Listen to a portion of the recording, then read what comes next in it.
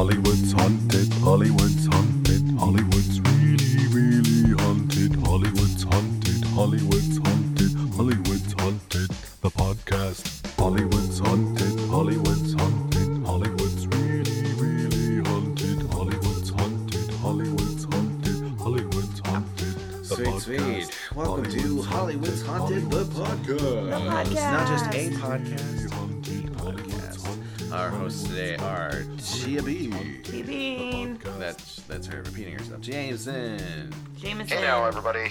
Who's Carbon. not in Connecticut. He's actually in LA, but not here. But not here, but on the phone. Here, but on the phone, yeah. Or is he a cyborg? And that's why he sounds like that. See, I am a robot. See, I am a Spanish robot. that was awesome. Oh my god. Oh man. For the bilingual robots out there. I mean, maybe that's what the future is going to be, you know. Okay. And yourself? Yes. Patrick Bean is also here. Yes, that's right. And Patrick Bean, the third host, producer, weird dude. So Yeah, dude, don't forget yourself. I often do. today's theme is the appeal of spiritualism. Nice. Now I know Yeah. what to title Now you know what this. to title it. The appeal of spiritualism, yeah. Yeah. Write that down. Somebody put quotation marks on that. No, straight up, though. Yeah.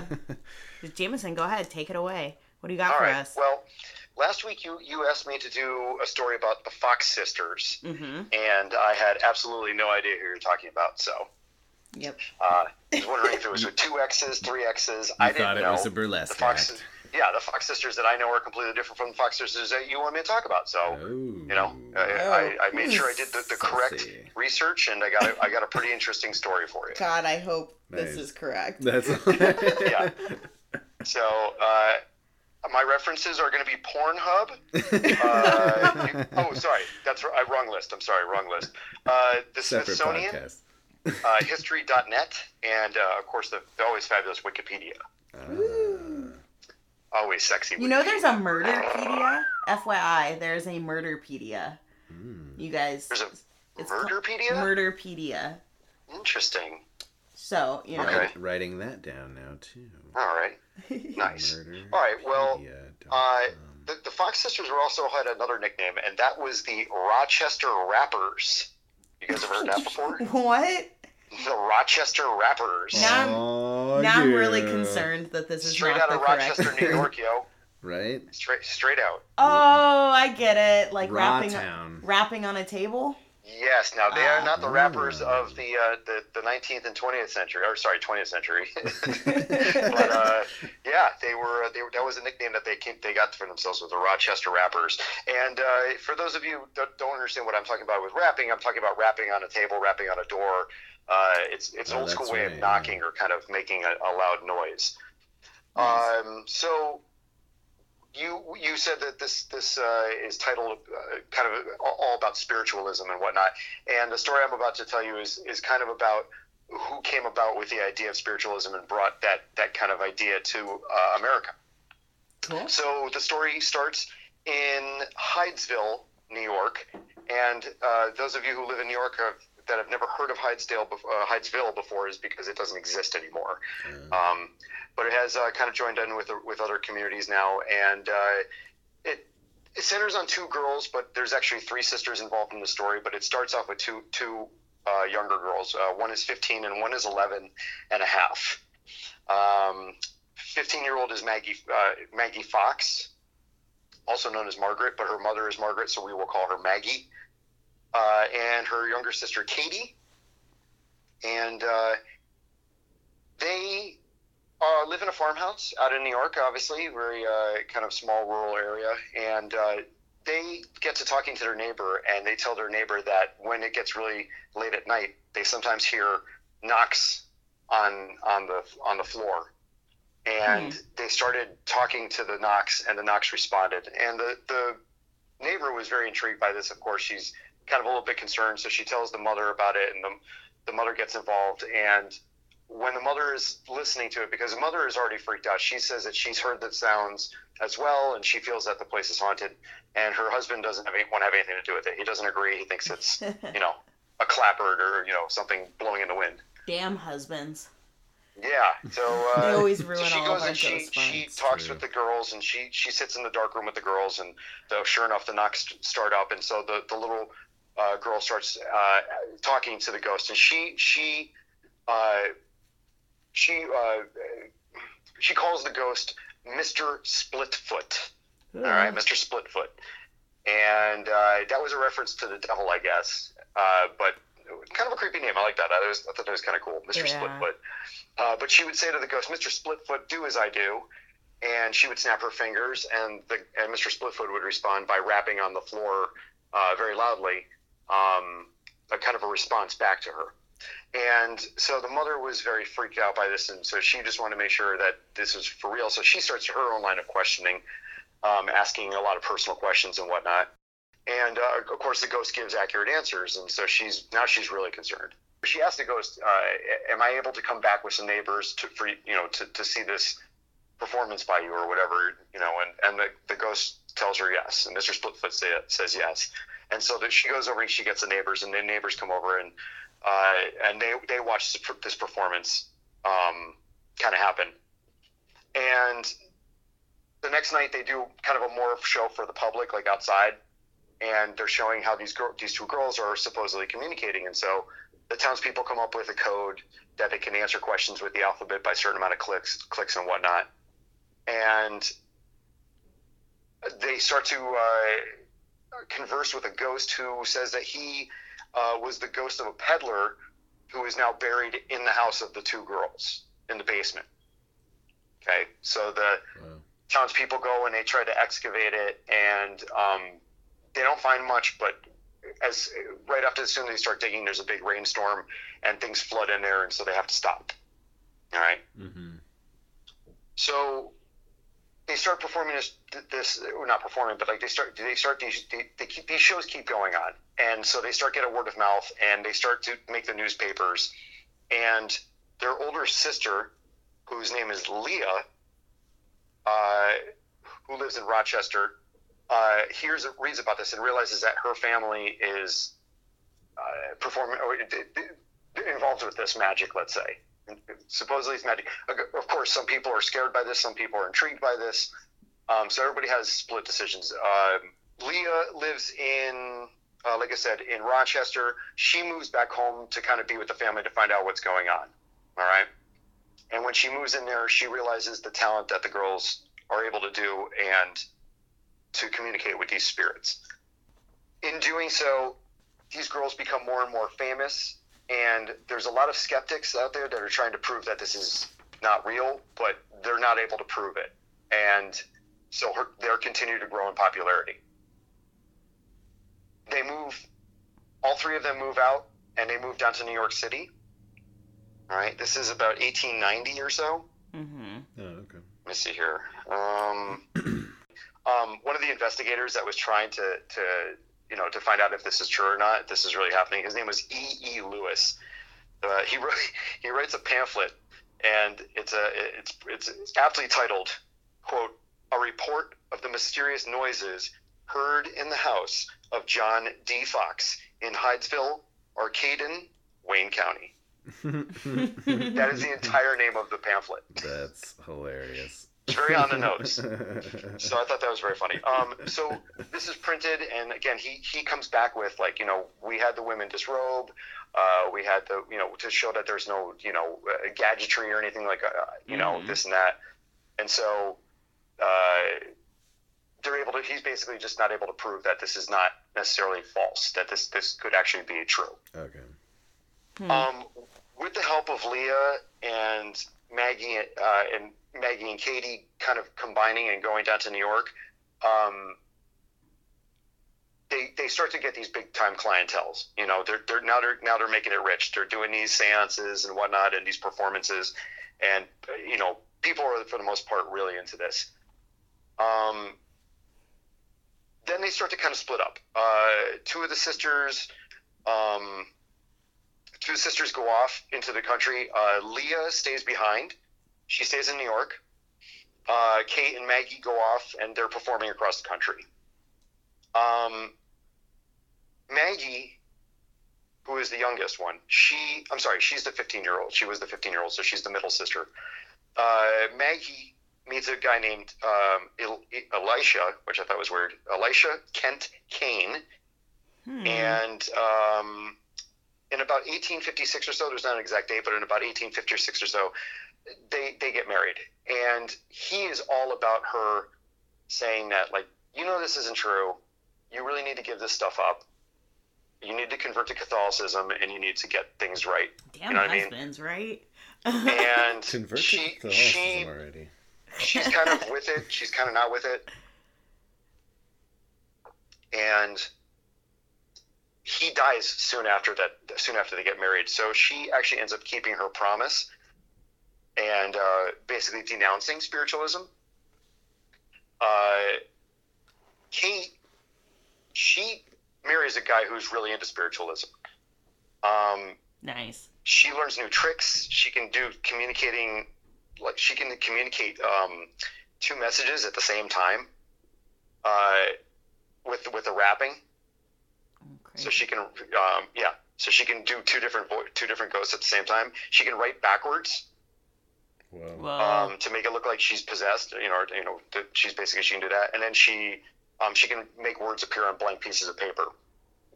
Whoa. So she's got a whole bunch of tricks up her sleeve, or new things that she's learned to do. Mm-hmm. And then Maggie, Leah basically she's basically calling out Kate and Maggie, the oldest sister, for saying they all start drinking heavily. The two younger sisters start drinking heavily, and because they're in the public so much, the oldest sister kind of calls them out, and the two younger sisters are kind of ticked off at her about that. They're not happy. Something that I kind of didn't really go into is when Leah came back. By the way, her name is Leah Fox Fish, which I thought that was funny that she had two animal names. Right, yeah. Oh my gosh. But when Leah Fox Fish, who is 33 years old when the other kids are 15 and 11, so she's a good, 18 years older than they are, Oh, yeah. So there's a big space, but they said that they're all sisters, so I'm assuming that it wasn't like from a different marriage or something. Mm-hmm. Yeah. But when she came back to pick up the sisters and be with them until they moved back to Rochester, religion was kind of like a change. It was like a changing thing in the United States at the time. This is the mid 1800s, and so they were talking a lot about how like technology and things were progressing at a really rapid rate. And I think that people were really full of themselves and just proud of how quickly we had become a country. Mm-hmm. And a lot of people were open to more to other ideas, let's say, than just strict Quakerism or Catholicism or whatever, Christianity. Mm-hmm. And because of that, with her kind of a book had come out in the early 1800s, kind of prophesizing that someday soon ghosts were going to communicate with people. And when she read that her sisters were talking with the dead, she was like, "Oh my God, this is prophecy happening. It's my sisters." So she really jumped on that, and a lot of people knew about this book. And so the idea of everyone buying into the fact that these girls could do this was a big reason for these girls gaining such popularity. Mm-hmm. They're saying like in the early 1800s, like in 1856 there was about 1 million, and by 1890 there was like 8 million people that were really into this. Wow. Yeah. So obviously it caught on really quickly. You also have to remember that this is when the Civil War is going on, so more people were dying at high rates. They were saying a third of the babies that were born in the city died. What was that? I'm mentioning that in my story. Oh, are you? But no, Okay. it's important. Yeah, like people were dying in the Civil War, and like I'll just say what I was gonna say. Like they don't have what was called the good death, which is when you die at home amongst your friends and family, they're dying out in areas where they don't even get the body some of the time. Right, yeah. I mean, they probably just threw you in a hole and they were like, that sucks. Yeah. And that leads nice people to believe that they didn't get a proper burial. So yeah, they're probably or there's wandering. no closure. Yeah. You know, like, did they die peacefully? You know, did they die with pain? That's probably why they're wandering the earth still. Look, yeah, that makes sense. Yeah, that makes a lot of sense. Yeah, sorry to interrupt you, but no, absolutely. Yeah. So yeah, I mean, obviously there's all these people are dying, and so people want to believe in the fact that, hey, it is possible for me to talk to my uncle who was killed in the war or whatever, you know. So people were on board with this, and these three sisters were obviously able to talk with these spirits, and nobody was able to prove otherwise that this was BS. So do we credit these sisters, the Fox sisters, with coming up with the idea of spiritualism, or even creating it, like basically starting a whole movement in this little farmhouse in the middle of, you know, doesn't even exist New York, you know? So it brings me back to the beginning of the story, and that is that at the end of the story, Maggie comes out and she talks about how she can't live with this lie anymore, and that this is all a farce. So let's go back to the beginning. You got two sisters that are talking to their neighbor, and a few days before they're talking with their neighbor, they start to kind of learn. First, what they do is they tie an apple to a string, and they're dropping the apple at the foot of the bed, and it's making odd noises, especially on the rebound. So they learn that they can manipulate the string and blah, blah, blah. And that only lasts for like maybe a day. And then one of them learns that she can kind of pop her toes, let's say cracking a knuckle, but using your feet or your toes or joints to pop and make really loud noises with those joints. And the two little girls spent all night practicing, which freaked their mom out from her hearing the sounds, which was what I was talking about when the dad was like, those aren't real, you know, it's just whatever. So now the little girls are playing this joke on their mom, and so they're like, we can talk to so-and-so. And so they're snapping their toes or whatever, popping their joints, however you want to say it, and mimicking like they're talking to a ghost. So now they go and they get their neighbor involved, and they play the joke on the neighbor and the mom. And when the neighbor leaves to go tell the other neighbors, the mom like, what do you think about this? And the little girl says, Mom, it's March 31st. It's the day before April Fool's Day. Maybe somebody's playing a joke on us. Okay? Because all this went down on March 31st, 1848. Okay? And because of that, now the neighbors are involved, and now the mom is really freaked out, and the girls are starting to wonder, oh shit, have we backed ourselves into a corner with this joke, and now we can't turn back. And that's basically what she says, that Maggie says, is that we started this off as a joke, and it grew way out of hand way too quick, and we couldn't backpedal from this because we're in over our heads. We're 11, we're 15.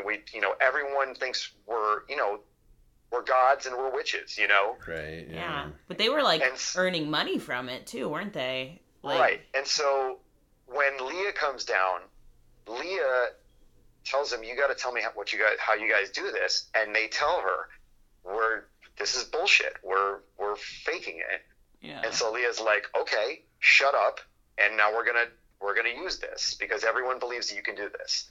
And so basically her older sister starts pawning them out and being like, look what my sisters can do. And now the girls have to go along with it because, like you said, they're making money and they're supporting the family. And, and that's basically the case of the whole story is that, every time that they try to back out, they're like, you can't, the family's not going to have any income. This is how we're making our money. And so basically it's a show, and they're able to manipulate their body in ways that it can echo through a hallway. But of course, when you go to look to see if they have any apparatus tied to them, they don't. And so everyone believes it. Who could ever make that kind of noise with their toes? It's impossible. It's not impossible. They just got to practice. Yeah. Right. So she comes out, October 21st, 1888, she comes out, And by this point, like I said, this is the late 1880s. There's about 8 million believers. Okay, so she starts drinking. She gets drunk. She goes, and on October 21st, 1888, she tells, New York World newspaper or magazine, I'm not sure if it was newspaper or one magazine, pays her $1,500 to denounce spiritualism, to tell the world, I made this up, right? So she does. She comes out. She tells everything. And she gets kind of mixed criticism. You know, a lot of people are upset. A lot of people don't believe her. She's banished from the spiritualism, you know, circle. And so she does this again to kind of get rid of her own guilt, and also to kind of spite Leah, because again, like I said, Leah was calling her out in the public. Mm-hmm. So her and her sisters were a little bit ticked off. Anyhow, she basically, for a year or so, everyone hates her, and she's realizing that there's no money to be made in this and stuff. So she tries to go back on her story and says, "Okay, I didn't really mean that. I'd like to recant my statements, and the only reason I said that was because my spirit guides told me to lie." Oh God! No. So of course, no, you know, it backfired, and you know, it just it didn't work at all. Nobody liked her. Everyone shunned her, and she basically died broken, penniless, and drunk. You know, all three of them actually died within about 2 years of each other. Leah dies in 1890. Kate dies in 1892 from a drinking spree. Maggie dies in 1893. Oh my God. So it basically ends very quickly and very tragically for the family, pretty much after the whole spilling of the beans in 1888. Wow. You know, within 5 years, they're all dead. So, funny enough, you go to 1904. Kids are playing around the house that they all used to live in. They call it like the spook house or whatever they call it. Mm-hmm. And some kids are digging around, and they dig into the wall where supposedly the pauper has been buried, and they find some bones and some stuff in there. So they come down and they excavate it, and they find like a little tin box and then some bones. But when they do the research and stuff, they find that the bones don't match up. They're not the same bones. There's too many of one kind of bone and not enough of another. And then they found some chicken bones mixed in it. So it looked like they tried to kind of maybe, you know, plant some stuff in there to be like, see, there was somebody buried down here. So, you know, it really basically, what started off as a small joke turned into a huge joke, turned into a religion, turned into 8 million people completely believing that there's such thing as spirits and mediums and all this stuff. And it's totally true. And to this very day, it still exists. And it's all due to a 15 and 11-and-a-half-year-old girl. Yeah. That's a trip. So, yeah, pretty crazy. Obviously a very intricate played, you know, joke, and to this day, again, still lasting, but does that mean people still don't want to believe in it, even if they do have these facts? I don't know, man. You know, you've heard me talk about my friend who does it, and it's like, am I one of those suckers? Man, well, I mean, yeah. I've listened to that, and that stuff sound, you know, it doesn't. Yeah, but it's like, I mean, it's like that kid doctor who opened up the Malachi whatever. We'll have to do that story at some point, but this kid. He went and pretended to be this doctor and opened up a practice, and he's like 17 years old, and he's just like playing at it, you know, but then there are also real doctors, you know, so like maybe, you know, there are people who can communicate with the dead, and then there are these people who are taking advantage at the same time, you know. Absolutely. Absolutely. So, who knows? That's true. You know, and I will say that in the defense of the person that I've done it with, and again, that's also, she's not a medium, she's a channeler, so there are that is a different thing. When the person that I have done these situations with both times, I'm friends with her, so it's not like she's charging me or she's ripping me off in any way. There's no gain for her to do what she does with me. Yeah. If that makes sense. Yeah. So, you know, whereas this one is definitely the, you know, Spirit, are you there? Click, click, click. Yeah. Right. You know, Yeah. Say twice for yes if it's the combination to the save. You know, yes, there's 2 clicks. That is correct. So that's a little bit more far-fetched, let's say, or a little less believable. Mm-hmm. So, but there you go, the Fox sisters. Yeah, that was good. With one X. I don't want to follow that. So Yeah. that's our episode. That's for our the episode. day. But before we get into that, can you pass me one of those wine bottles over there? Yeah. I know you I go. said I'm not a heavy drinker, but there's a wine bottle in my room and no one is drinking out of it. So There you go. Well, I'm having a beer, so I'm some of cheersing. I'm cheersing to the Fox sisters who started a whole goddamn religion and didn't even know it. That's hilarious. All right, well, I'm gonna go next. I'm gonna talk to you guys. These definitely all tie in. Oh, yeah. Really, really, You'll, really mine well. definitely ties in. Like some of the things you'll see. Yeah, Yeah. You'll The see. appeal of spiritualism is definitely real in this episode. I mean- very, very aptly named. I enjoyed that. Where is my Ouija board? I don't know. We were just playing with it the other day. It glows in the dark. Tia, how much of the Fox sisters did you know about? Like A good chunk? a good chunk, but like not all of that. I didn't know Okay. about the apple and the bed. I knew about popping the toes and everything, Okay. but Okay. I was aware of them, but it was because I had watched Ask a Mortician. She kind of was talking about the appeal of spiritualism, and she mentioned them very briefly. So, yeah. Sure. Yeah. Like, I was aware, but like that, I didn't know all of that details, of Yeah. it. Yeah. They definitely popped up everywhere as soon as these girls came out. All of a sudden, everybody was a medium. Oh, yeah. And Yeah. that's like Houdini was debunking mediums like at the same time the Fox sisters were operating, and I think that really pissed him off, was seeing this wave of spiritualism, this fad, going around. Absolutely. And like it's coming back, honestly. Like everybody I know, every basic bitch is now some basic witch. Honestly, like all the cool kids are doing it. yeah, everybody's a pagan. Everybody's doing Wicca and witchcraft, and it's like, and part of it is cool. It's like, yeah, go, experience different things. Yeah, like if you're into it, you're into it. Like I'm not one to tell somebody not to be goth or dress goth, because that's definitely like how I dress sometimes. When I'm in the mood. But, there is something a little, like, cringe about it, too, where it's, like, it is just popular, right now. Sure. So, but no judgment, if you want to pop your toes under a table and tell everyone you're speaking to the dead, that's Mr. fine. I'm going to name my next kid, Mr. Splitfoot. Oh, my God. Oh, God. I'm so sorry. So sorry to your wife, who already obviously thinks that we're crazy, but Right. yeah. Oh God. Well, at least I didn't name my kid Lucifer like some people I know. Yeah.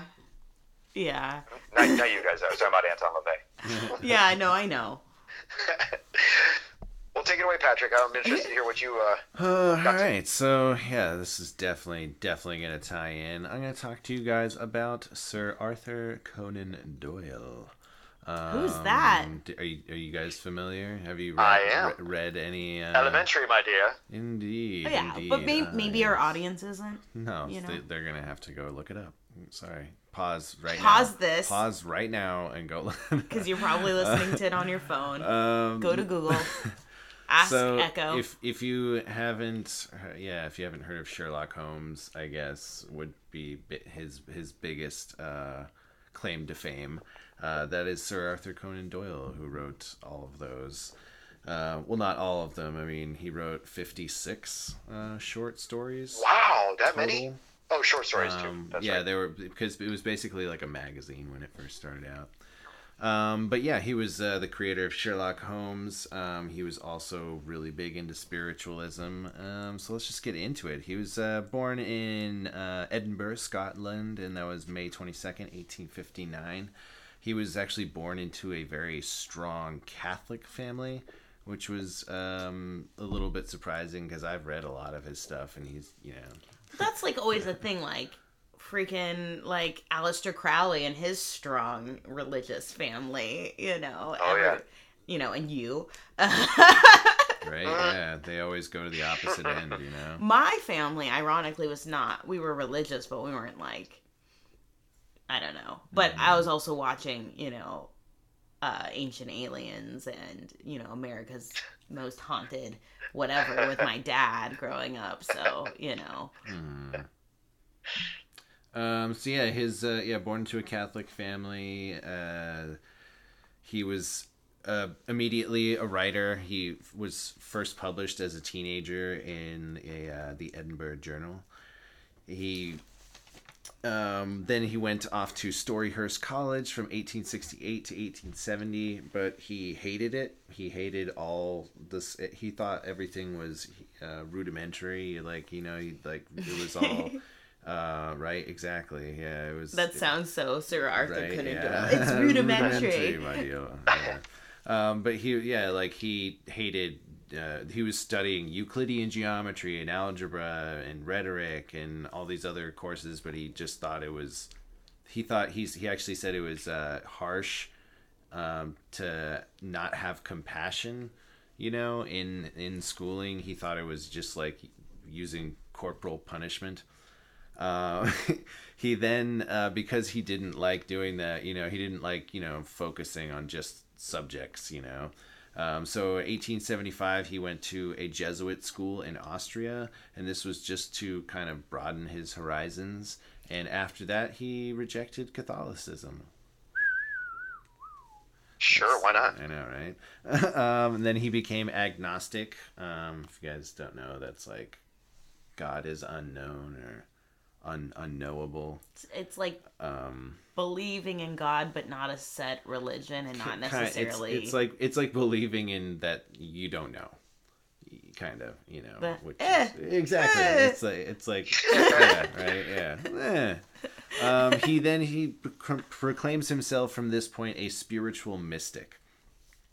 He publishes his first publishing from this point was called actually Gelsium as a Poison. If you don't know, Gelsemium, I think is how it's actually pronounced.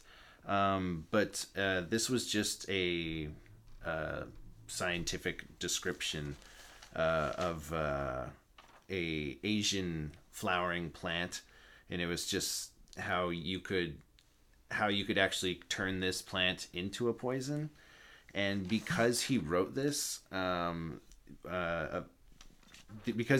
article way back in the day, this actually solved a murder that actually happened a couple of years ago. Like years ago from today? Today. Oh, yeah. Crazy. Yeah. Wow, that's pretty cool. Yeah, it was a Russian supergrass. That term is like it's like an informant, basically. This Russian informant was poisoned after supplying evidence against an alleged crime syndicate in Russia. And they thought like he would, he just died of natural causes, but they actually found out that it was poison, the gelsium that was actually used. That's so weird because Russians never poisoned anybody. Yeah, exactly. Like, oh my God. So he was at this point he started kind of in his spiritualistic study. He was starting to get into that, and in college people called him the St. Paul of spiritualism.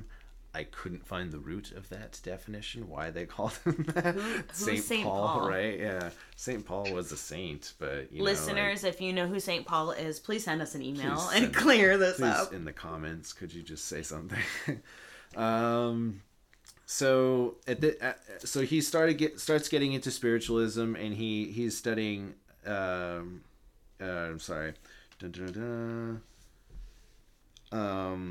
He starts getting into spiritualism, but he's also at this point building Sherlock Holmes, and this is like in his mind he's building it. It wasn't a super robot that he was right? building? Yeah, exactly. This. Okay. And so where was it? Oh yeah, so yeah, he's like building Sherlock Holmes in his mind while studying spiritualism. And at this point, he's actually studied to be several different things. He's a super, super intelligent person. He's actually studied to be a doctor. And that's kind of where Sherlock Holmes was born. Because at that time, most mystery novels, they didn't really work like mystery novels of today. They most of the characters happened to figure it out by chance. Like an accident would happen and they'd be like, oh, what is this? And, they would just solve the thing in the end. And it wasn't really like, nothing was really deducted. There's no Dr. House. You know what I mean? Yeah, who exactly. Is very similar to Spoiler Sherlock. alert. Oh, sorry. No, you're fine. But no, totally. Dr. House was definitely based on his version of Sherlock, or the original Sherlock Holmes, basically. Because while he was studying to be a doctor, one of his professors, Professor Bell, was basically House, if you've seen House. He was extremely quick with his deductive work. He could diagnose the disease before a person could speak, or at least that's what he said. And all of this information that I'm giving you, or at least since I started talking to you about Sherlock Holmes, was actually from an interview that was conducted with Sir Arthur Conan Doyle. I actually watched this, and this was in 1927. So this was, it was really cool to be able to watch him actually speak about it. I think he just recorded it himself, to be honest. Like, he walks in with a dog, and he's like, people ask me questions, and I have to answer them, and you guys want to know about Sherlock Holmes? And he talked much better than that. Oh, God, I gotta stop doing it. That was a pretty good impression, no? Yeah, that was pretty good. Right? Yeah, thank you. I don't know what Sherlock Holmes sounds like, or Sir Arthur Conan Doyle, but that was spot on. Definitely. He's Scottish, wasn't he? He was born in Scotland. Oh, that's right. Edinburgh. Yeah. Edinburgh. That's how he sounded. Was a little bit like this. All right. He also was dying. I'm sure he had an ascot on really tight. Oh man. Oh yeah, so yeah, like I said, he based the character of Sherlock Holmes around this professor because of the way he deducted, like that's what he thought that the mystery novels should be like. They should figure these things out using scientific methods, like deduction, or you being able to actually detect things. So he decided he created hundreds of he called them dodges. And then he created 100 catches, and then he would basically take those two things and build it up between the story, and that's how he would write his stories, was just by connecting these problems with solutions type of thing, but he would come up with hundreds of them.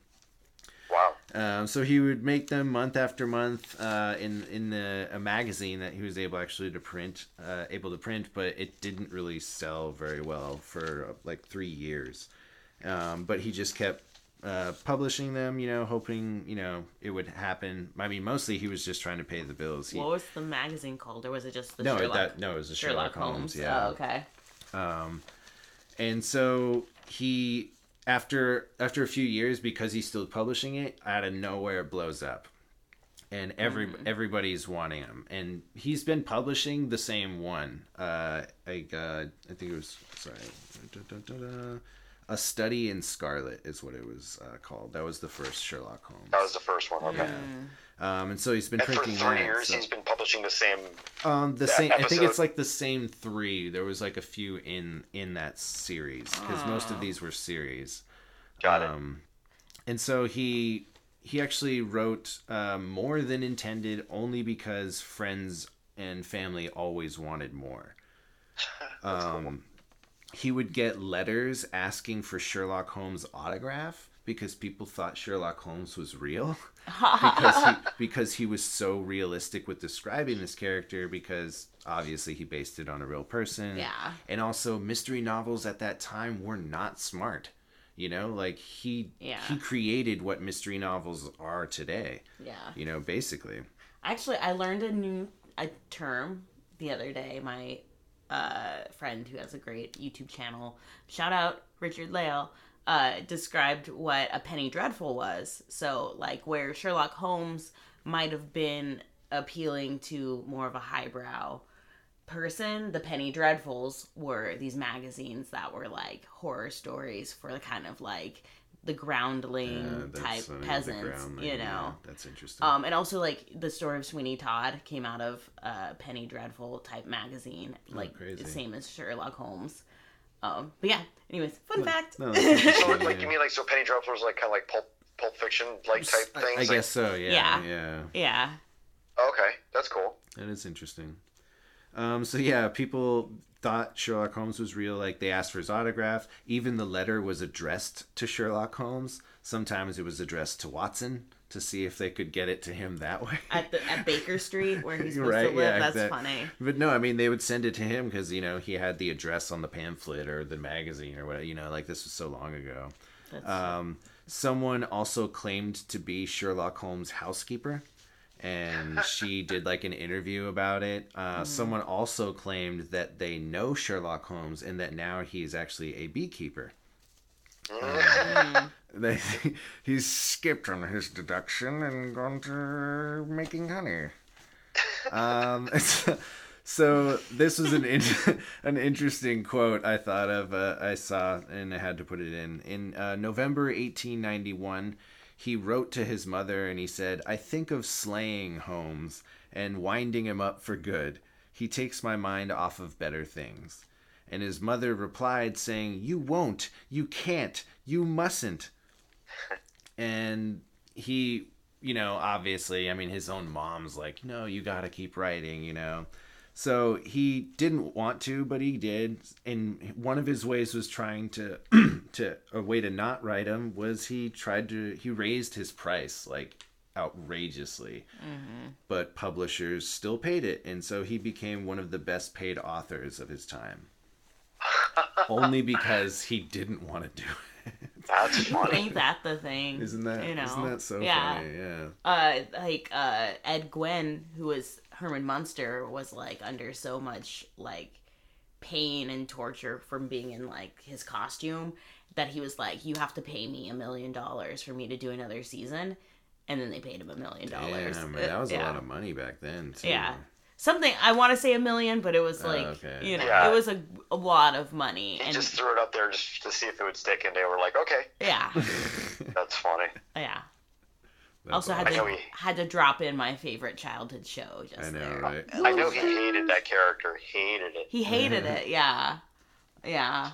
Which is so sad because like the Munsters remind me so much of like my family, which maybe explains a lot about me. But not like my family's not gothic. It's just like the whole like being supportive of being weird and like.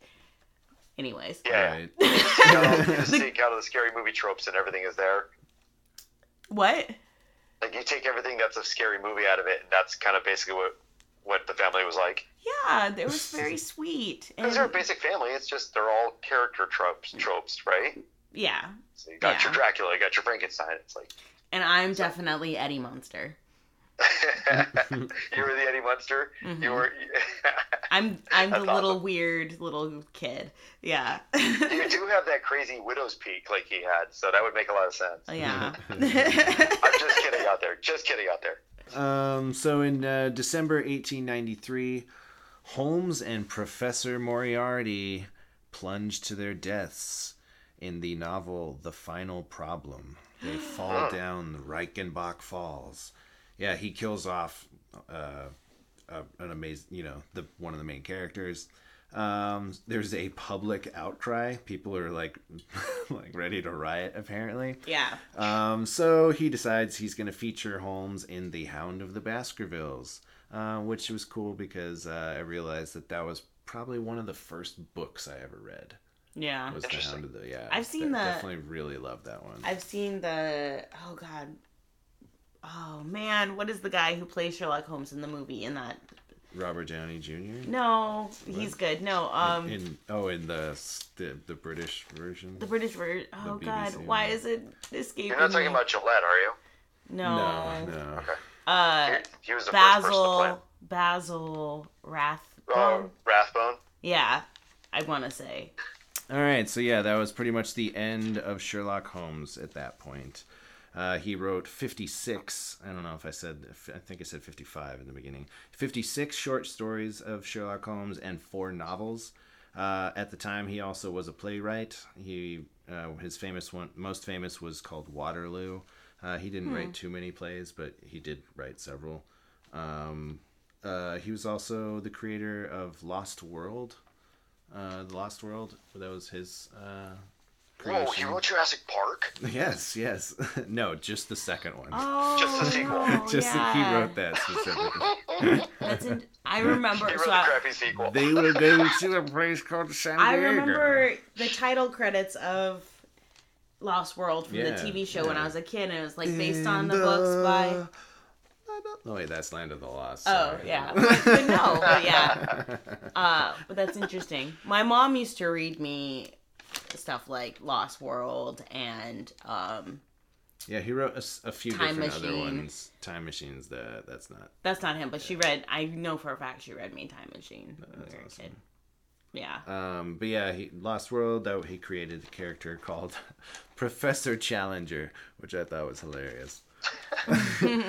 he was good at names for Sherlock Holmes, I guess, but nothing's too difficult for Professor Challenger. No, Sure, sounds good. We'll go with no offense. So like I said, he was still that he was still into spiritualism at the time. He really did quite a few different things, as you'll see by the end of this. And he never wavered on his spiritual belief, which is important because he approached it as a doctor, and not because he was a doctor or studied as a doctor, but he wanted to approach it like with a scientific method. Mm-hmm. And because of that, this made him an amazing spokesperson for spiritualism.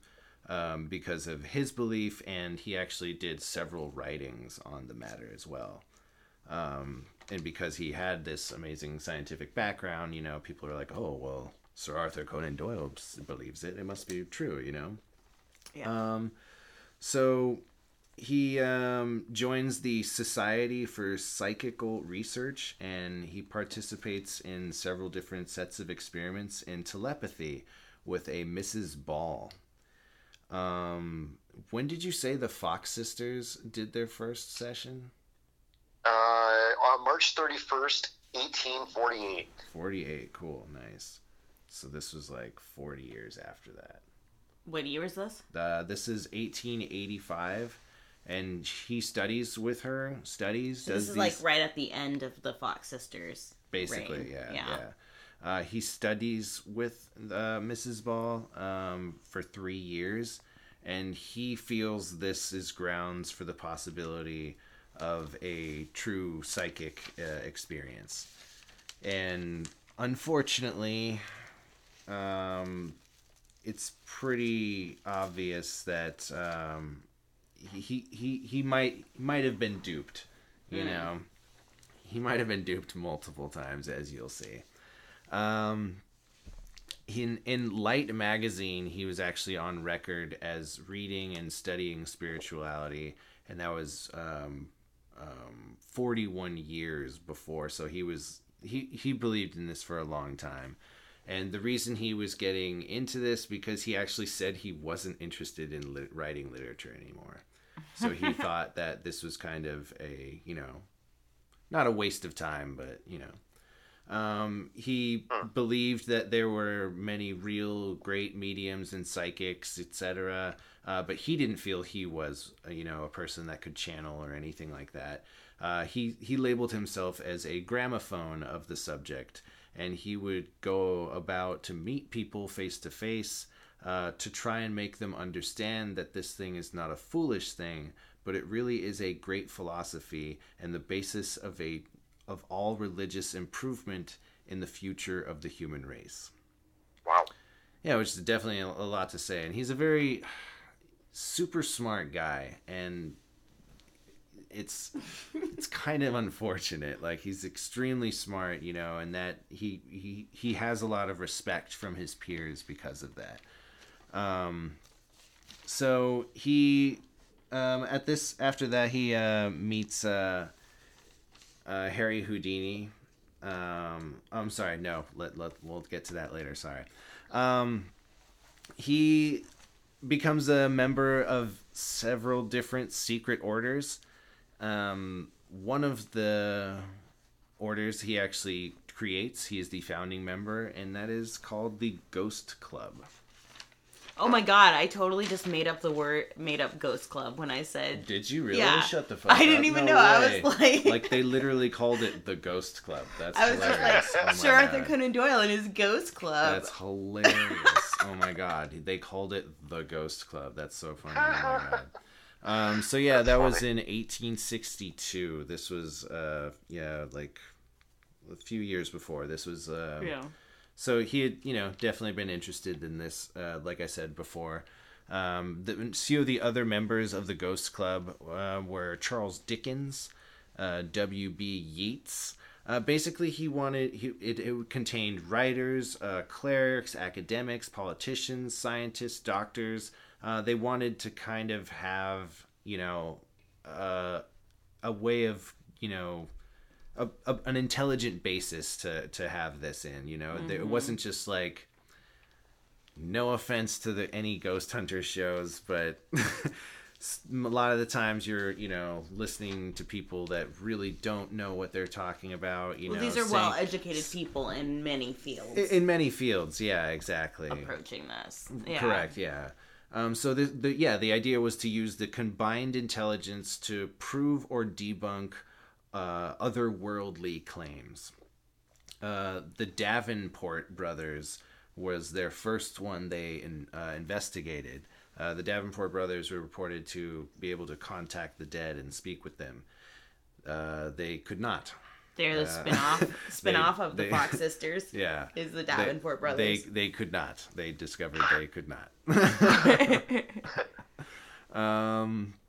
Many disapproved of the Ghost Club, I'm sorry, they disapproved, considering the research heretical to religious beliefs, philosophical ideologies, or scientific doctrines. So there's actually a very little evidence of the Ghost Club. And they did that on purpose. They kept very little records, and this was because they, were being kind of hunted by these people that were like, you're talking against God and all this other shit, and so it was also just so they could talk freely amongst, each other at the Ghost Club inside their ghost fort. And they just didn't want to be ridiculed by their peers and stuff like that. So yeah, they didn't write everything down. There was actually the author of this article, which I'll say at the end. I think it's the end. They called it Spiritual Anonymous, which is definitely Spiritual Anonymous, which is definitely true. That's awesome. It was also secretive because, unfortunately, like a lot of secret societies, they didn't allow women, which I think is hilarious because the Fox sisters fooled them all. Thinking about it, now. Yeah. That's funny, yeah, right? Yeah. Sir William Crookes claims to have tested or at the time he had claimed to have tested the existence of the psychic force. And this was a person that actually duped Sir Arthur Conan Doyle, and he was a member of the group. The Ghost Club. Yeah. But there was tons of members of the Ghost Club. First rule of Ghost Club is you don't acknowledge that there is a Ghost Club. Right? God, dude. We do Jeez, not man. acknowledge the Ghost Club. Now I Second got- rule is we don't write anything down. That's Nothing. that's hilarious. Oh my god.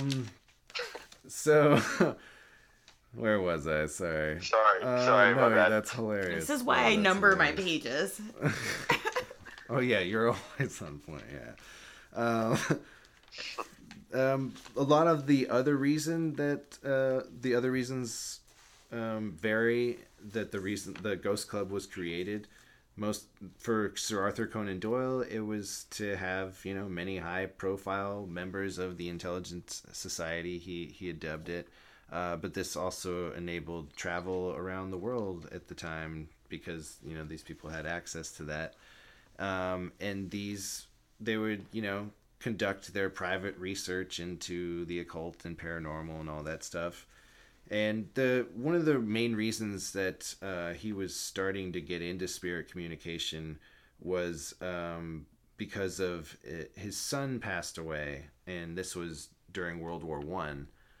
And this it was just an injury he had, but like you had said earlier, like when the war happened, there was so many people that were left with No answers and stuff. no answers, no family, family Yeah. members or anything, and no burial, and that weighed on a lot of people, and I think that was one of the main reasons that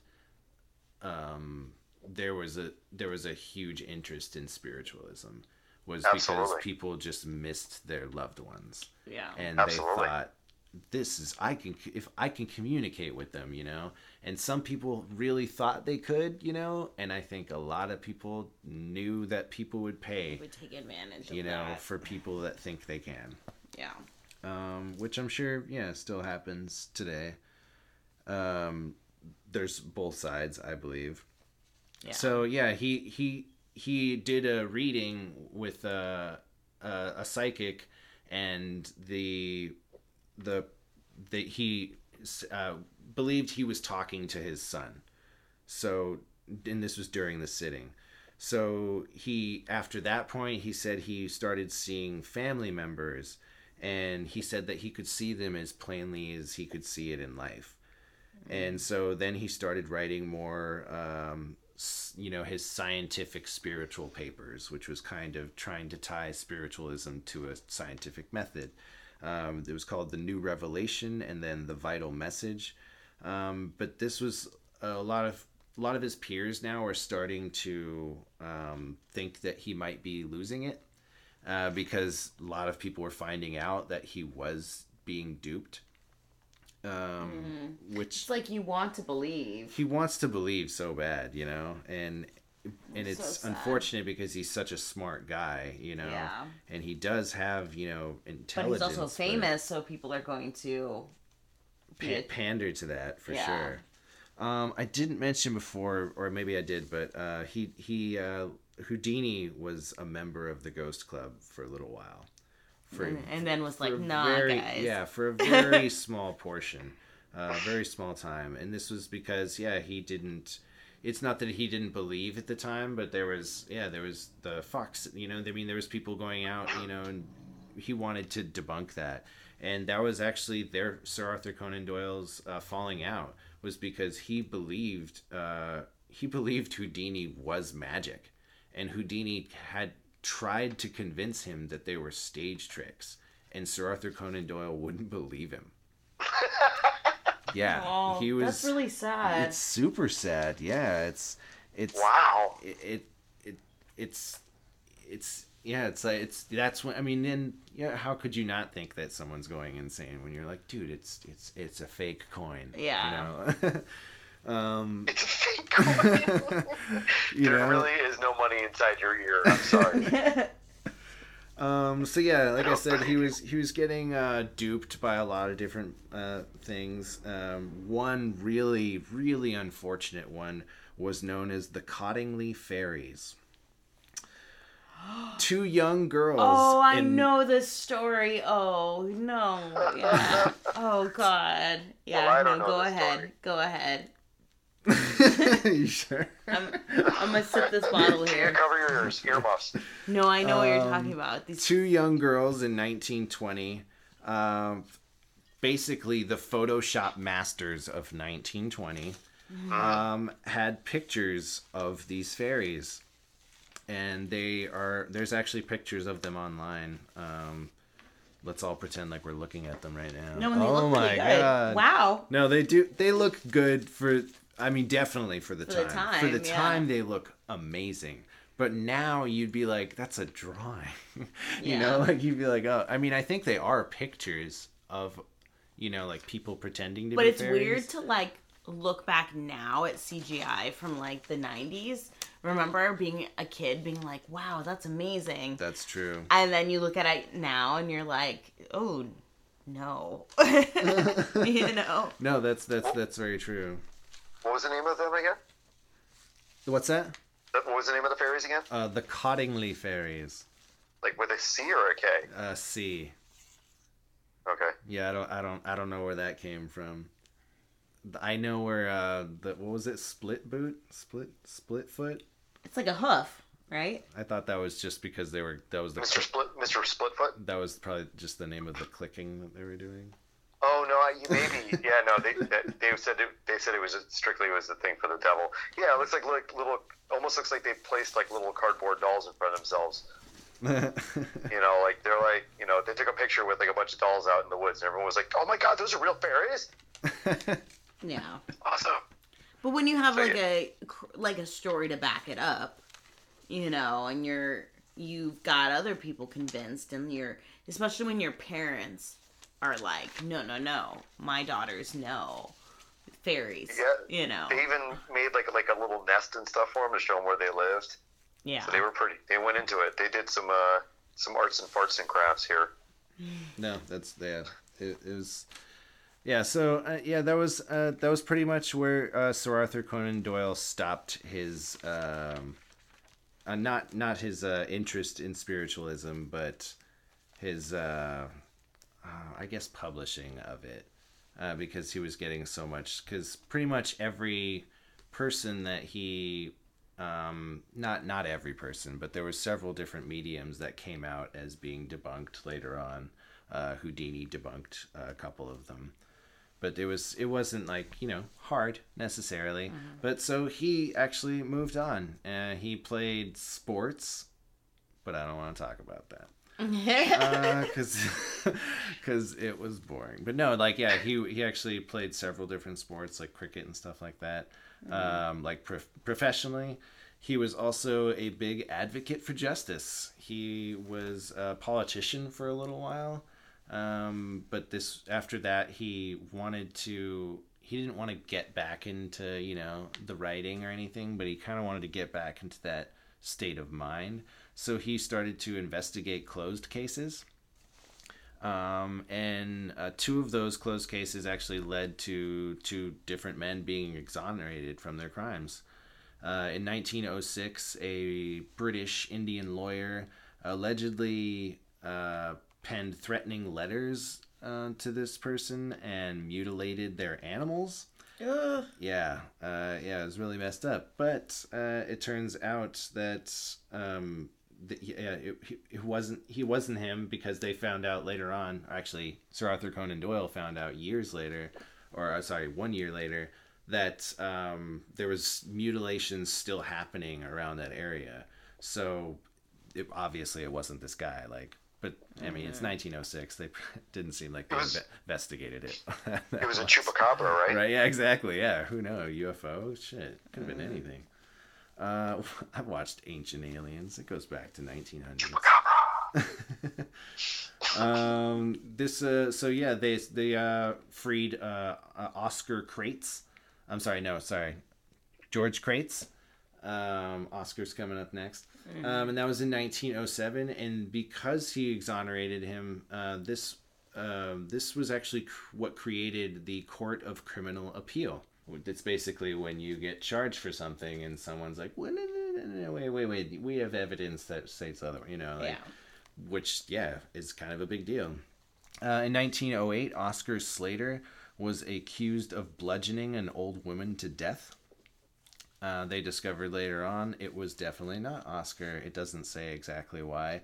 But he was adamant that he didn't do this, and he did this for it was about 5 years, and he paid for the costs of Oscar's appeal because he was so for sure about it, and then they got his appeal in 1928.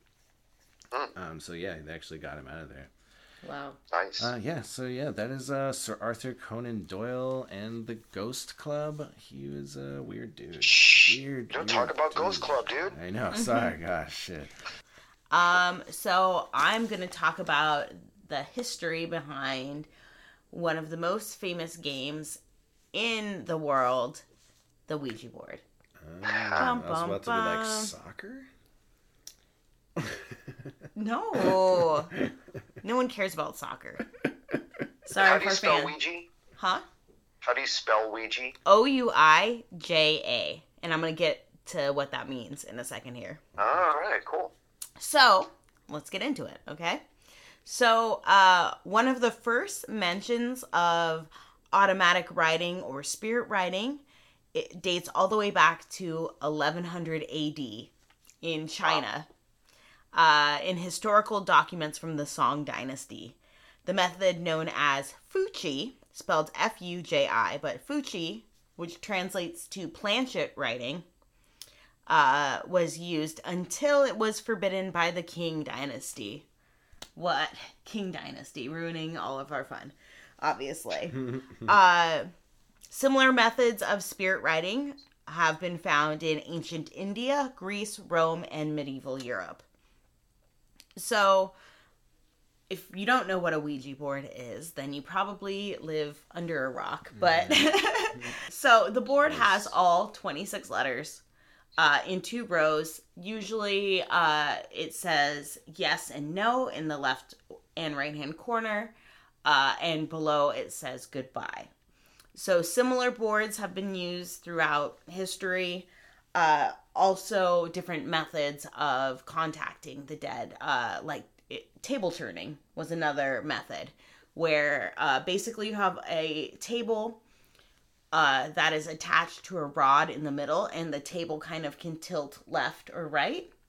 So you would say A, B, C, D. Oh, it tilts. That means D. Or you'd ask yes or no questions to get your answer. So, okay. Where am I at in my story? So, in 1853, while investigating table turning, which is what I just talked about, an alphabet spoken out loud with the table, where the table would tilt at the appropriate letter, English scientist Michael Faraday started to study it, and he came up with the reason that this whole effect happens, the scientific reasoning behind it, which is called ideomotor, or the ideomotor response. The process whereby a thought or mental image brings about a seemingly reflective or automatic muscular reaction, often of minuscule degree and potentially outside the awareness of the subject.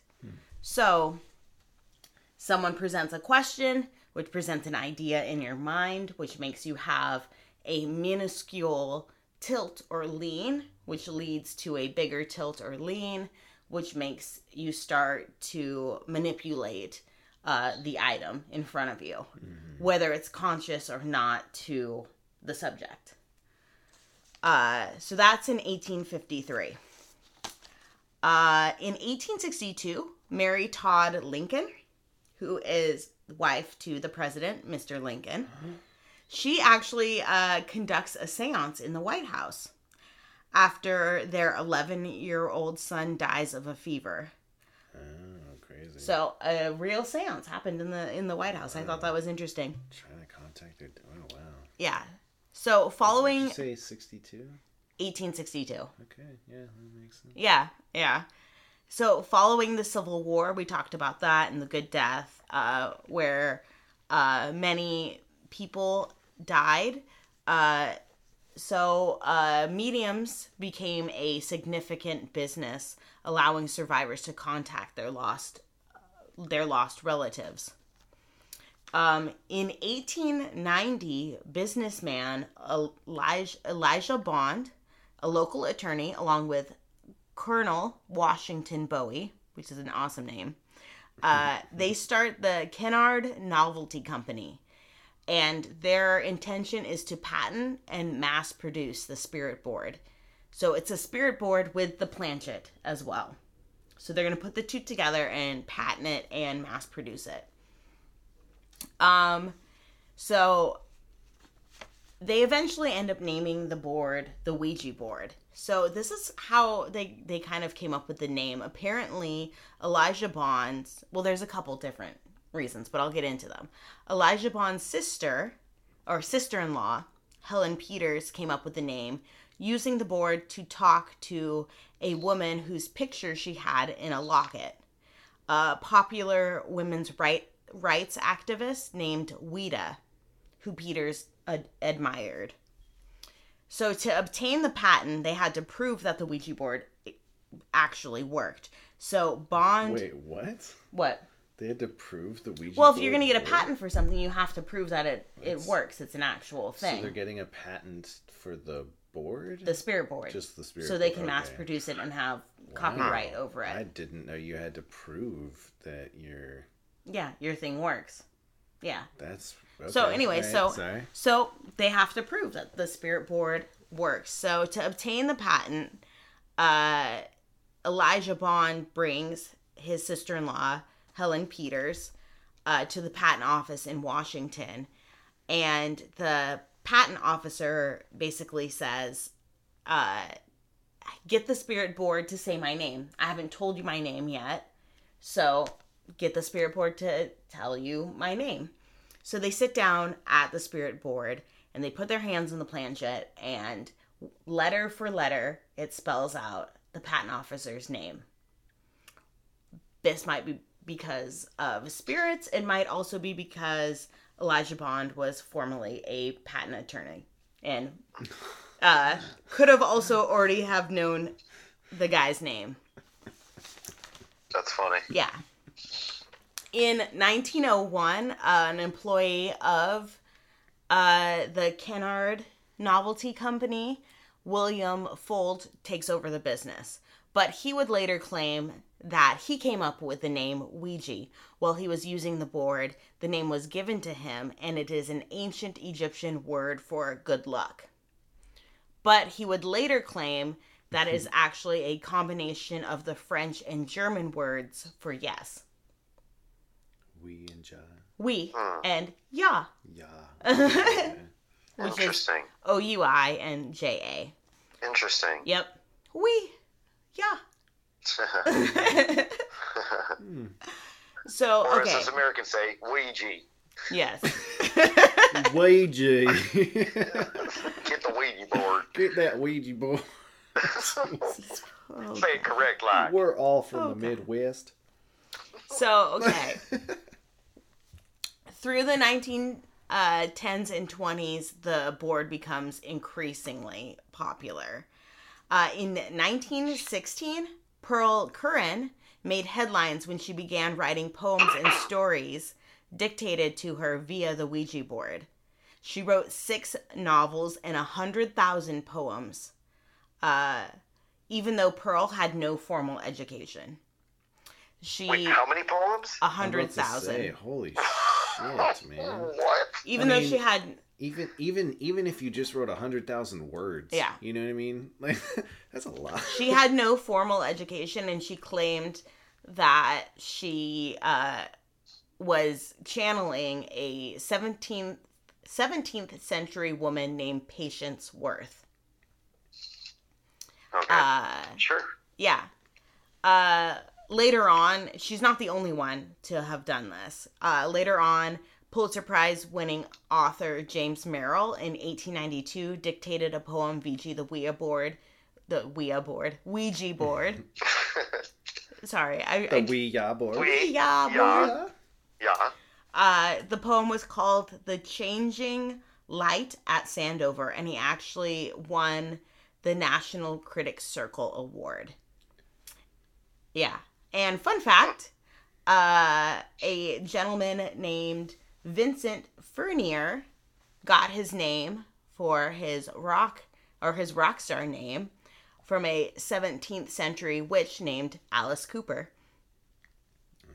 Through channeling a Ouija board. So yeah, Alice Cooper got his name apparently through talking to a 17th century witch on the Ouija board. Cool. Yeah. Oh, that's where he got it. So you're saying that's where he got. Yeah, maybe I should. Alice Cooper was using Alice the word, and the Cooper. ghost he was talking to was Alice Cooper. Yeah. Oh, that's cool. Vincent Furnier. You don't know who that is? That's who Alice Cooper's real name is. Yeah. Oh, okay, that's cool. So in 1920, Norman Rockwell depicted a man and a woman on their knees using a Ouija board on the cover of the Saturday Evening Post. In 1920, in El Cerrito, California, 7 men were arrested running around the town naked because of a Ouija board. A 15-year-old girl, 3 women, and 3 men were committed to an insane asylum. A police officer stripped naked ran through a local bank. It was considered a mass hysteria. A police officer did that? Yeah. Wow. So El Cerrito, California went like buck wild. Like What? multiple people were being naked in the streets. And it was all due to them using a Ouija board? Yeah, they all blamed it on using. They all blamed it on using a Ouija board. Yeah. Interesting. Man. Yeah, So was it like And this is what year? mold or something? 1940s, you said? 1920 1920s. Wow. in El Cerrito, California, which you might know from El Cerrito Auto Parts. Auto Square. Yeah, and it was Auto like, Square, it was sorry. drugs and stuff, but maybe, but the cop, that'd be interesting for the cop to be doing drugs Yeah. too. Yeah, it was considered a mass hysteria. One of the, I would say one of the first, but not one of the first, because Salem witch trials and all that. Sure. Anyways, Interesting. When you said about running around naked, I was like, oh, it's going to be like the Crucible. Isn't it is like the Crucible, though. In 1922, 3 million boards are sold. So in 1927, William Fuld. He dies from a freak fall from a ladder at one of his new factories. But his family kind of continues to carry on the business. At least that's what I assume. It was vague at that point. In 1944, a single department store in New York sells 50,000 boards. Wow. Yeah. In 1951, I Love Lucy features an episode where Lucy and Ethel use a Ouija board. Mm-hmm. Interesting. So in 1953, Benjamin Carpenter, who is a physician and psychologist, publishes a report for the Royal Institute of Great Britain examining automatic muscular movement without consciousness. And he believes that it is the effect of ideomotor actions. So he kind of starts to break down what's going on with these Ouija how boards. this is working. Yeah. Mhm. Which is basically that, if you're going to think A, then your mind goes to B. So if you're thinking of a name like, oh, I want to reach my loved one, Patricia, you're going to go straight towards, you're going to start leaning towards the P. And then the weight of your fingers will influence everybody else who's holding the planchet for their weight of their fingers to start to drift towards that letter, So it's little minuscule movements that seem unconscious at the point. Where was I? In 1966, Parker Brothers buys the game from the Fuld Company, and in 1967, it outsells Monopoly. Do not pass go. Yep. So in 1974, The Exorcist features the board, which is Captain Howdy. Captain Howdy, and it's quite detrimental to the sales. The sales actually drop for one of the first times. Oh shit, because they're like, fuck. I'm not fucking with a Holy Ouija shit. board. That's We're gonna how get much Captain they Howdy. were scared of The Exorcist. Yeah. That's crazy. What was Captain Howdy? I forgot that part. That was at the very beginning. She's playing with the Ouija Yeah. board, and that Captain Howdy is what she labels the ghost that's talking to her. Yeah. or the demon. Oh, okay. Yeah. Oh, I'll mention my references at the end. In 1994, an English insurance broker, Stephen Young, was found guilty of murder of couple Nicola and Harry Fuller. Nicola was shot 3 times. Harry was shot in the back. However, 1 month after the trial, the News of the World newspaper reported that jurors had consulted a Ouija board the night before giving the verdict, while locked at Brighton's Old Ship Hotel. So yeah, because jurors are usually locked in in a hotel over a period of time, but these jurors were like, "Hey, let's play with this Ouija board and see if he's guilty or not." And a small group sat in a circle while they communicated with what they claimed was Harry Fuller. Oh my god. Yeah, one of the deceased couples. One of the jurors asked, "Who killed you?" And the board said, "Stephen Young done it." So, Done it? Yeah. So this prompted a retrial, because they had to have a retrial because this isn't like conclusive evidence, obviously. But unfortunately, Stephen Young was still found guilty. Damn. Yeah. In 2001... But he didn't done it. I don't get it. He didn't. Right? He didn't done it. In 2001, in Minko, Oklahoma, 53-year-old Sue 53-year-old Sue Elevaker murdered her son-in-law after playing with a Ouija board. Her son-in-law was the mayor of the city, Mayor Brian Roach.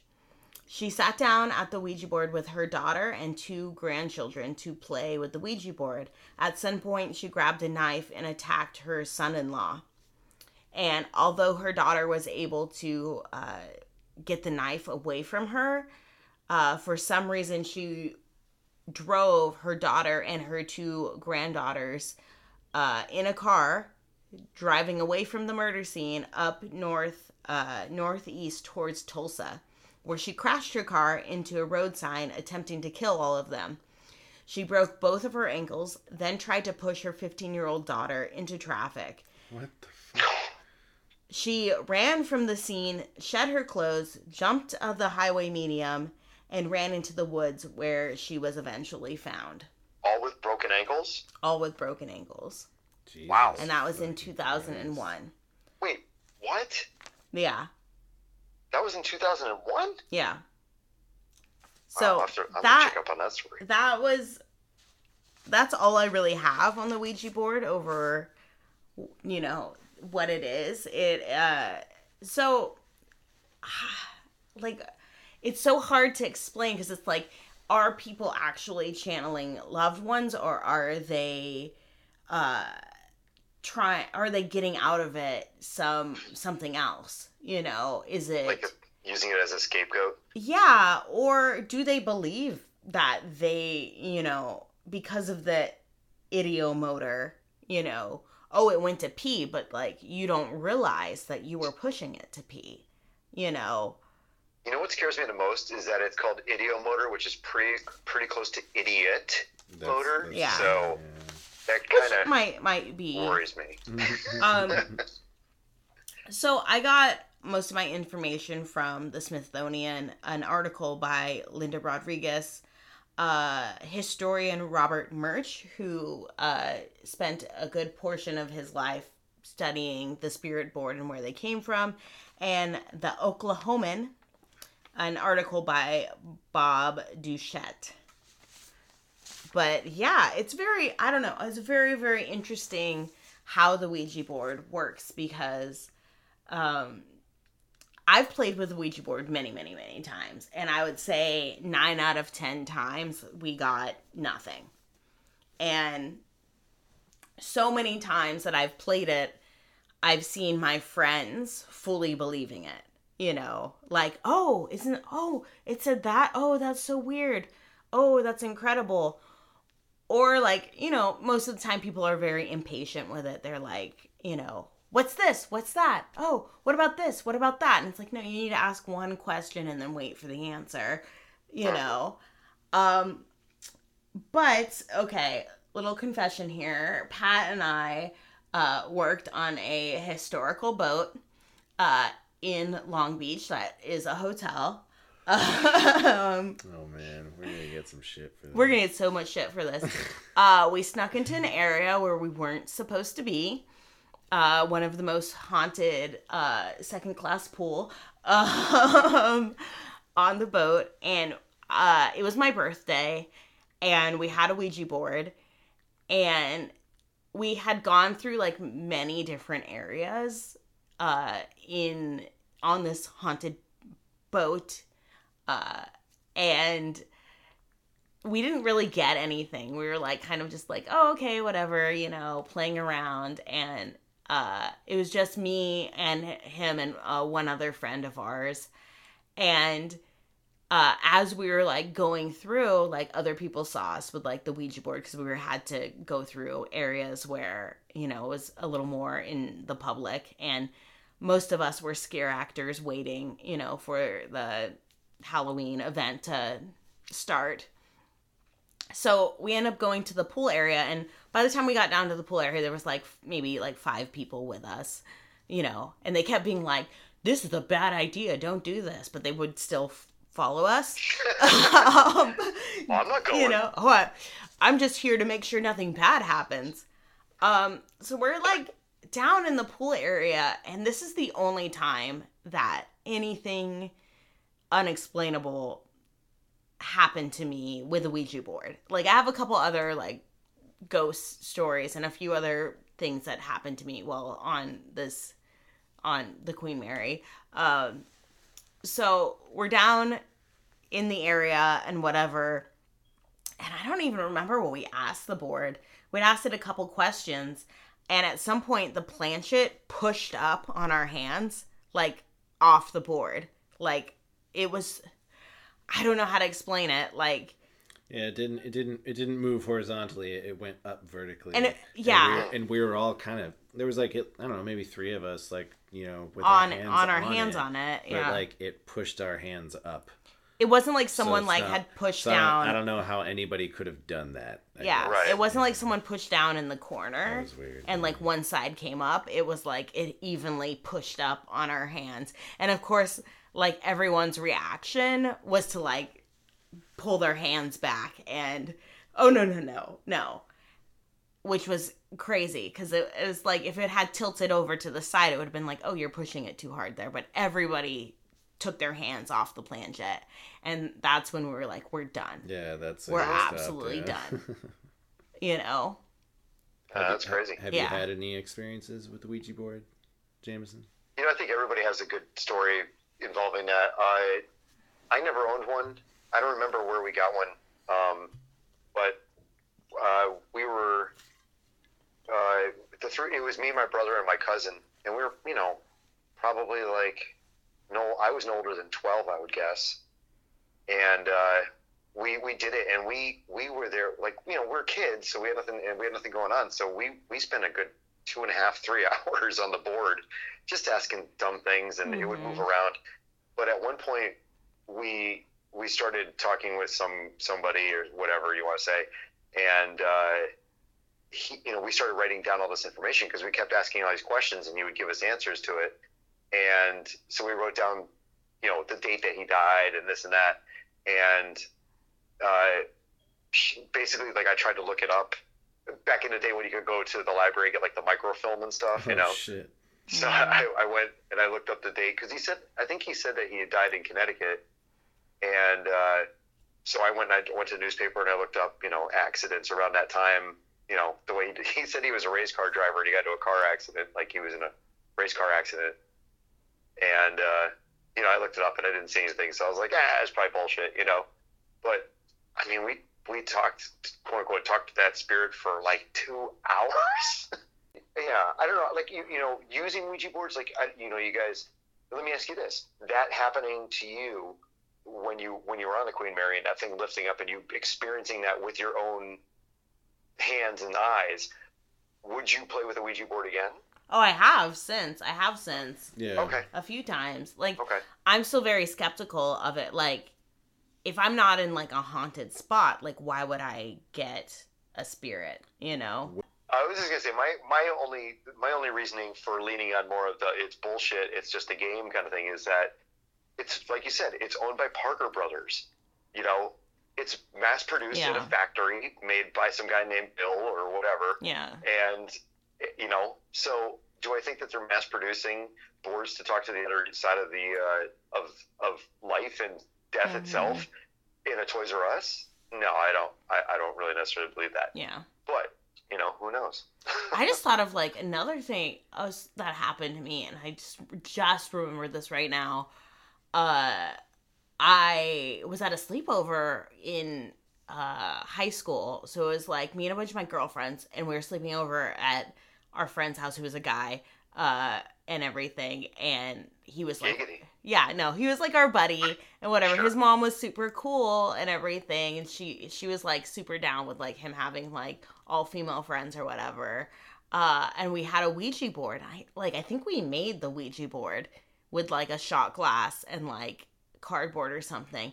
And I remember, like, the Ouija board saying "bad time for all" at one point, and at, like, in the middle of the night, his mom came down into our room and she was screaming and crying and she's like, your cousin is dead, and his cousin had died, and I can't remember why. I want to say, like, a car accident or something, but I remember him making, like, a tribute video in our video class, like, later on, and I just remember that being, like, such a weird thing, you know, that we happened to be playing with the Ouija board at that time. You know. Yeah, a little premonition there, huh? Yeah, oh, maybe. Or maybe a coincidence, like, who knows, you know, but, like, what a weird thing.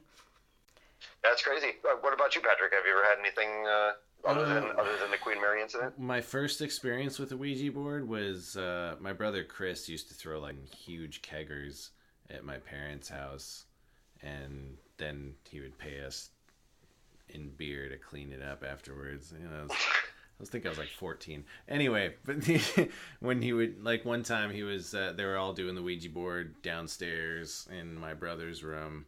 And I remember hanging out with him, you know, whatever. And they were, like, you know, like, asking it questions and shit, you know. And in his room, like, you could hear if people were coming down the stairs. Like, you would hear, like, doom, doom, doom, doom, doom, doom, doom, doom. Right. You know, and it would, you know, then 5 seconds later, the door would open. So, like, we heard doom, doom, doom, doom, doom, doom, doom, you know, but it was a party, so there was, like, there had to have been, like, 50 people there at least, you know, so we heard, you know, that someone coming down the stairs, and so my brother's friend, maybe Josh, I can't remember who it was, but he, you know, they were like, oh, who's coming down the stairs, you know, like, because they're all drunk. I'm sure they didn't sound like Spicoli, but... exactly. They were close, though. Sorry, Chris. But they're like, oh, who's coming down the stairs right now? Who's coming into the room? And it was like TL, and it kept going back to TL. And then Tommy Lorimer, my other brother's friend, walks through the door and he's like, what the fuck you guys doing? You know, like that was my first experience. But that was a bunch of drunk teenagers, so who knows exactly I did read something when I was looking up this about, like, idiomotor, that when people were asked yes or no questions, most of the time they would answer correctly, and whether it was, like, intuition, you know, or what, you know, when they asked the board would answer the yes or no question correctly more often than not. So whether we're, like, you know, what is it, like we're connecting into another part of our psyche where we do have like this psychic thought, you know, or are we talking to spirits, or are we just relaxed and using a part of our brain where we're not questioning things or so much, you know, like what is it? But, you know, it was part of the study that like people would answer these yes or no questions correctly more often than not when they were using the table tilting. In that 1853 research that they were doing. So it is weird. It is definitely weird. We'll have to get together. We'll have to play with my Ouija board at some point. Oh yeah, my other the other time it wasn't a Ouija board. My roommate Ernest was very much against the Ouija board at the time. Oh, he had the psychic circle. The psychic circle. Yes. Not the Ghost Club. It was the Psychic Circle. It was like a Ouija board, but it was like called the Psychic Circle. It's basically a Ouija his board. Own version of the Ouija board, you mean? It's a round Ouija board.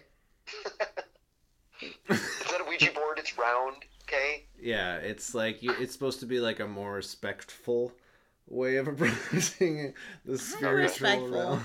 You're insulting me with this rectangle. Yeah. And no, it's like supposed to be like, you know, you're supposed to like, you know, ask for, you know, the elements for, you know, like protection and stuff like that. But when we had that, we would, you know, ask it things and, you know, shit happened or didn't happen or whatever. But one time his girlfriend Amanda was visiting us, and she was just like staying at the apartment like while I think we went to go get groceries or something. And we came back and Amanda was playing with the psychic circle by herself. And it was moving. Like when we walked in, but it was like, was Amanda moving it? And then she talked about it like it was no big deal. She was like, oh yeah, you know, it's this girl, her name's Amanda too. She lives here. And it was like this whole like, it was a weird thing for us, you know, but also I remember Ernest not being happy about it. Like, don't ever do this by yourself. Yeah. You know, it's like, we don't know what this is. But that was my only other real, like, experience that I could say that I kind of witnessed firsthand, I guess. But I'm kind of on the sense too. Yeah, they're literally printing money. Like, it's a cardboard.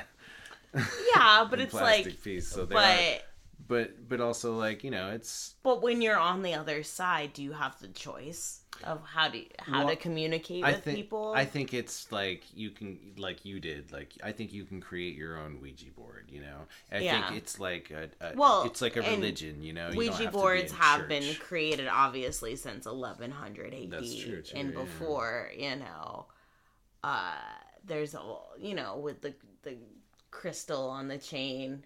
And there's all these different versions of it. So, you know, like on one hand, yeah, it might be, you know, basically predictive text, you know, from us. But on the other hand, it's like, who knows? Like, there's like, we don't really know everything about the other side, you know, and who's communicating with us. So, you know, I'm going to say that it's about 50-50, you know, 50% unknown, maybe it is a spirit, and 50% BS, you know. Sure. That's what I would, that's the title of this podcast.